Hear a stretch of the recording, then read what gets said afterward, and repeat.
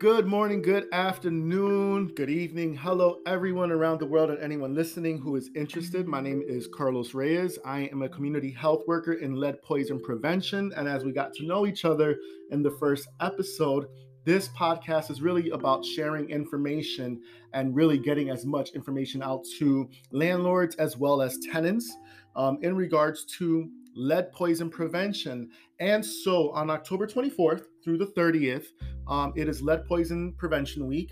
And so it's a pleasure to create content for people, not only in Massachusetts area, but anyone who is listening who is intrigued or interested or who is affected by lead poison prevention. On this particular episode, we are going to discuss deleading, finances, and how people, what resources are available out there, especially to people particularly in Massachusetts, where we are recording from and where we are based out of. So the goal is, once again, to share information and just create a conversation around lead poison prevention, which is still a relevant topic in 2021 going into 2022 and forward. So with that said, I have two incredible co-hosts here with me, Miss Kimberly and Mr. Nigel, and I will let them introduce themselves. Nigel, take it away. Good morning, man. Thanks for making this space here. Really appreciate every opportunity I get to share information about the work that I do, and some of the priorities that the city of Springfield has related to lead poisoning prevention. So Nigel Greaves is my name. I am a senior project manager, project director for the Office of Housing with the city of Springfield. And just for even clarity, that's basically City Hall, because we do get some level of confusion with the Springfield Housing Authority sometimes. So this is City Hall. This is city government here speaking, and we are really invested in trying to make sure that kids don't get sick by lead paint in their houses. And we got money to share to help make that much less of a frequent occurrence. So that's awesome. The biggest part of my role here, and I'm happy to share more information as much as I can. And you guys can't see, but he has a really cool green polo on, and I'm actually a little bit jealous about it. All right, and then we also... It's very comfortable. Very comfortable. Very fashion forward this morning, young man. I also want to introduce our colleague, Kimberly. Kimberly, I don't know how to pronounce your last name, and I don't want to ruin it. Could you say it? Oh, my last name is pronounced Ma and A. So literally how it looks like. Gotcha. Ma and A.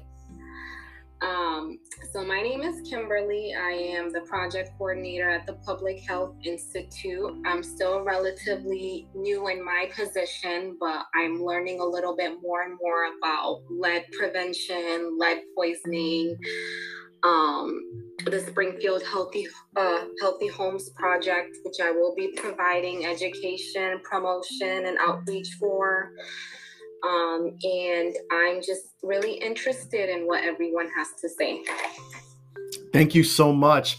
And I just want to say that, thank you so much for your time. I think this is a great way to start a Monday morning, in my eyes. And I'm sure that everyone in Western Massachusetts and in Massachusetts in general listening, hopefully, will find this information very useful and also will share the information, because sharing is caring in my world, right? And knowledge is power. So with that said, I want to talk about deleading and just what resources are out there. And I guess, Nigel, maybe I can pose this first question to you and ask you, why is the city so concerned around lead poison? Well, it's a sneaky kind of a problem, right? It's a sneaky problem that can have major ramifications for public health. So the biggest issue with lead poisoning is as it relates to young people, if they're ingesting or in any way taking lead into their bodies. The lead is a metal, and when it gets into your body, it starts to affect the way your bones grow. It starts to affect the way your brain grows. And if this is happening with young children, we know that those early years are the most important to really defining how a person is going to grow into their adulthood and into their lives. So if you've got this foreign substance that's occupying space in a young person's body, it's really going to affect the way they grow. And so that is going to affect their academic performance. It's going to affect their physical abilities.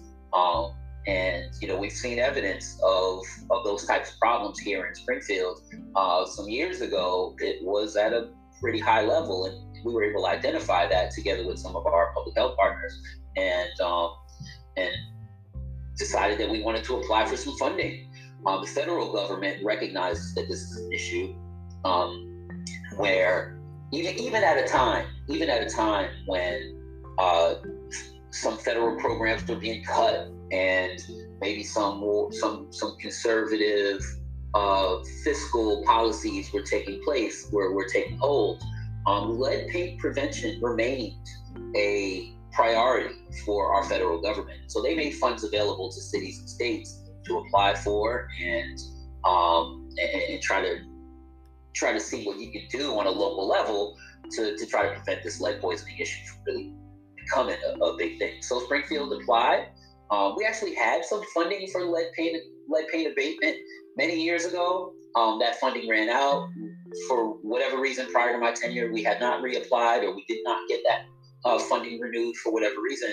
And then it was renewed as a part of a larger grant for healthy homes when I was first hired in this role. And then subsequently another grant, a secondary grant, primarily for lead paint abatement. So it becomes a major part of our housing rehab program funding that we have available out of our office. And right. You know, we're trying to push to get as many homes abated for lead as we can to try to eliminate this as a problem amongst our youth.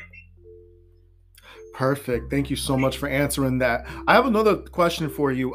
What resources does the city of Springfield have for families with young children? So, I mean, primarily we have money. We have money available. Okay. So in order to, and so when I say primarily, the other resources we have available are our partnerships with organizations like yours, right? So Square One makes you available to families that have had lead poisoning issues in their home. Right. And so you work directly with those families and those children to try to get them on a right path to, you know, just do whatever you can to lessen the effects of that problem once it emerges. Right? We have partners that are helping with research. Bay State Hospital obviously is working on the medical aspect of these poison cases. Right. And so what the city provides is a support network for some of that work to happen, but primarily we have money for homeowners to get their homes fixed, to borrow a phrase, and we'll come back to this phrase later on, but to borrow a phrase, to get the lead out, to make those homes lead safe for young people to just kind of be around. You know, you got babies. I have a 4-year-old and a 1-year-old and stuff, right? Sure. Yeah. And anybody, my kids are special to me, but they're not special in this sense. Kids like to put stuff in their mouths. They like to pick up stuff off the floor and put it in their mouths. And my kids are not special in that way. And so I've seen that happen around my place. And if it's happening in a home where we know that there are lead paint hazards present, those kids can get sick, and it would be a really terrible thing if that happened. So, yeah. So the city has funding. The city has grant funding available for homeowners who live in their house, a single-family home where the homeowner lives in the house. That homeowner can get a grant, and I specify a grant. Some of the other funding we have available comes in the form of a loan, or mortgage. A lien is put in your home. You know, there's a couple more steps to the process. But if you're a homeowner living in your home and you have a single-family house, you get a grant. Makes it very simple. Free money. Free money comes your way. The city also helps to find a contractor to take care of this work, because what it amounts to is a home rehab. But it's so specified and so regulated, and so particular as to where the lead paint is, what kind of a hazard it is, and how you take care of it, It's a highly regulated type of work. So the contractors who do this work have to have special credentials. They have to be licensed lead paint abatement contractors. And so anyways, to find these types of contractors, to identify who's licensed, insured, make sure that they can take on a job such as the one that might be necessary at somebody's home, the city helps out with that process. It's hard to get a contractor sometimes, somebody you trust, somebody who can do a good job. So the city helps. Yeah.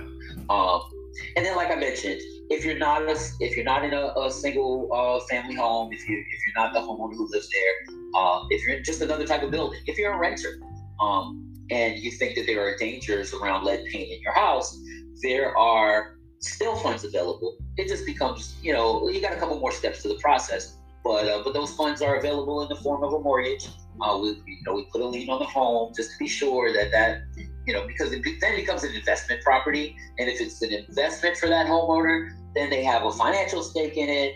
They can make money off of it at some point, and so the city says, well, we want to be, we want to have a figure in there too, but it's still free money from the standpoint that the loan is a zero interest loan. There are no payments due along the way, and after 3 years, that loan is free.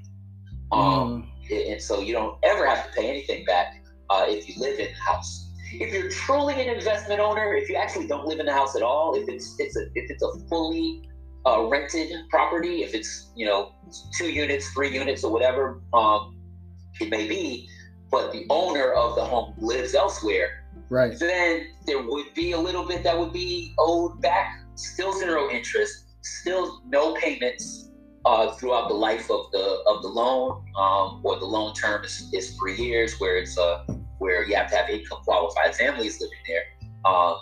If you ever sold a home as an investment owner, if you are a landlord, if you ever sold a home, you would have to pay back 25%.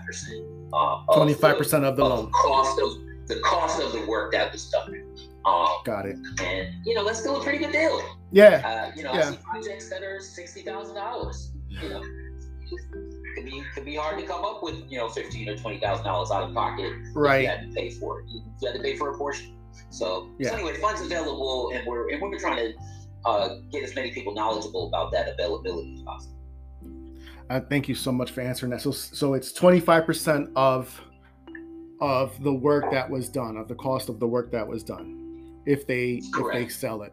Awesome. And so, go ahead. My apologies. Oh, and I was just saying that's the only case in which funds would be exchanged. Okay. Is an investment owner who lives elsewhere. So with all that information, with all that said, how does one sign up? How does one, reach out for these resources? Where can they find it? What do they do? Come on down. That's tested on the Price is Right. That's exactly what went in my head when you said that. Yes. So, and the price would be right?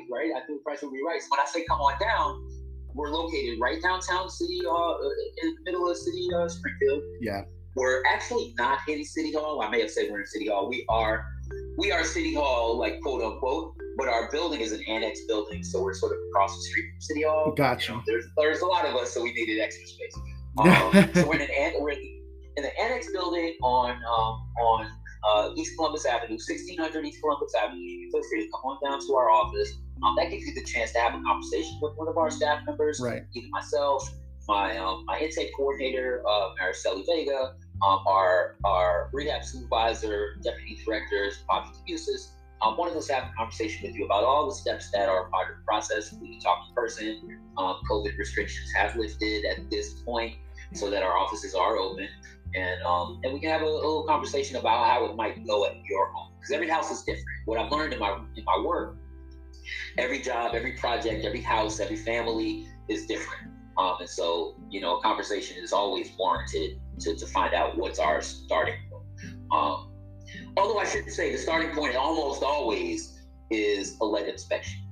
Absolutely. Want to inspect the home to find out, where is the lead? Is there lead? Where is it? And how bad is it? And so that's often the first step. And then, steps vary from there. So we have a conversation about it. If you can't make it down to the office, obviously call. 413 787 6500, 413 787 6500. And we can talk over the phone. We're certainly capable of exchanging most documents, not all, but most documents by email. And so you can do that. You can certainly find information on the website at springfieldcityhall.com. You can go to the housing tab, housing and community development tab, or search for housing, search for lead abatement, and search, and you'll get the options related to our program right up top. Perfect. And just one quick question that I just wanted to end this with is, given the pandemic and given COVID and everything, how much of an influx, I guess would be the word, or how much of an increase in people applying for this lately have you seen, and what have you, just the need for it right now? Well, it goes up and down. As far as our application intake, it's hard to pinpoint how many or how often applications will come in, and kind of the frequency of that. We certainly do some advertising pushes at different times, trying to get the word out. We've gotten some news attention. We've gotten some media attention, where we've been featured on News 22. We've had a article on Mass Live. The Reminder also has published some information about the fact that these funds are available. So when those news clips come out, we get a little bit of an influx of applications. We had a piece on Telemundo that hit a couple weeks ago. We got some calls after that. Yes, indeed. And so we had an influx of applications after that happened. So I saw you raise your hand off Telemundo. We do want to kind of focus on communities of color when this comes up, because we find that so many of our poison cases are children of color. So yes, we do. We do. To make an effort to reach out to Spanish language media, and so we were fortunate enough to get that hit, and they did a great job with what they produced and put online. And so point being, we get these we get applications in, kind of with a little bit of an influx at different times. I had one more thing to share, but I don't remember what it was. Well, if you choose to, you're more than welcome to. I noticed Kim raised her hand and wanted to ask away. Kim, go for it. Actually, Carlos, I was kind of clapping. I was trying to. Oh, applaud. My apologies. I misunderstood the icon, the emoji. Yeah. No, thank you. Yeah. Thank you. Say something smart? Everything was smart. It was about the Telemundo advertising influx. I'm hoping that because of the mailings they went out, I'm hoping we get an influx of new people. Yeah. No? Yeah. Yes.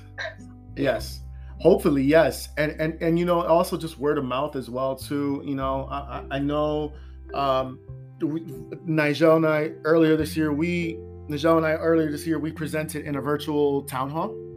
And we were, and as well as other colleagues and what have you. So that was pretty cool. We had about, I think 40 people on there or what have you.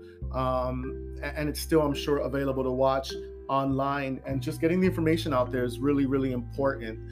Even for people who say, well, I'm renting, why would I, I'm not the homeowner. Why would I know? Well, I always say, well, one day, you should know your rights, because there's tenant rights and there's so much information for tenants, right? It's not just for landlords and property owners, but also maybe one day you might want to purchase a home. Maybe you might want to rent out a home, and you never know if you come across this.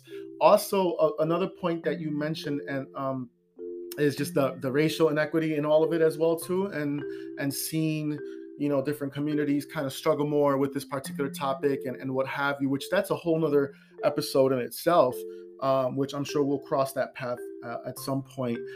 Before we end this particular episode, does anyone have any parting words of wisdom or anything that they wanted to add to share with the public? Well, I think it's critical that I don't omit the notion that this is a low-income program. This is a program for our low-income families in Springfield. The residents in the homes for those call them the households that would apply, they would need to be low-income households. And we do ask for some proof of income related to your bank statements, your taxes, and your income from either work or benefits otherwise. And so that's critical for me to mention. I could not, end the session without saying that. And the other thing that allows for eligibility, because our focus is so much on lead paint and poisoning with children, we make these funds available for families and households with children under the age of 6 years old. There is the possibility that grown adults can be poisoned with lead paint in one way or another. Yeah. Particularly if they're in an environment where there's lead dust in the air, that can be problematic for adults too. But this program is specifically designed for families with children under the age of 6. If you've got a child over the age of 6 and you have a lead poisoning issue, or you would just like to try to make your home lead safe for your own reasoning, there are funds available for that through a different program, through actually a different agency. Okay. Wayfinders is a nonprofit here in Springfield that does have funds. It actually is a callback. Earlier I said we wanted to get the lead out of the house. Wayfinders program for lead abatement is called Get the Lead Out. That's the name of the program that they've got there. And they've got funding without some of the restrictions that we have. It's still a low income program, but maybe with a slightly higher ceiling on that. And then also, you're not required to have a child under the age of 6 at their homes. Wayfinders also has the capability of helping families outside of the city of Springfield. My work and my money is focused particularly on the city of Springfield. But Wayfinders can support you if you are outside of the city. And I believe the state of Massachusetts may have some other funds as well for surrounding communities. So those are important things not to leave out. Perfect. Thank you so much. And I also wanted to add that if people have any more questions or they want to look more into the Springfield Healthy Homes just the whole collaborative, they could go to our website, Springfield Healthy Homes. Yes. And to make sure to check that out. So much information to be shared. So much info, yeah. Absolutely. And if anyone listening has any questions from the community health worker standpoint, you can certainly reach out to me at kreyes, Reyes, at start@squareone.org. I'd be more than happy to reach out and answer in any which way, shape, or fashion. I want to first of all, I want to say thank you to my two colleagues, co-hosts, and for sharing your information, and also taking the time out of your schedule to do this. We do hope that this reaches everyone in not only Western Massachusetts, but also Massachusetts in general. And again, knowledge is power. So if you're living in Texas listening to this, first of all, thank you. And we hope that you have learned something. With that said, we want to end this and just wish everyone well. And just please remember that there are resources out there. Lead poison is still a relevant topic today. And also don't forget that Lead Poison Prevention Week is October 24th through October 30th. So look out for more information on social media. And thank you so much for your time. Have a good day, everyone.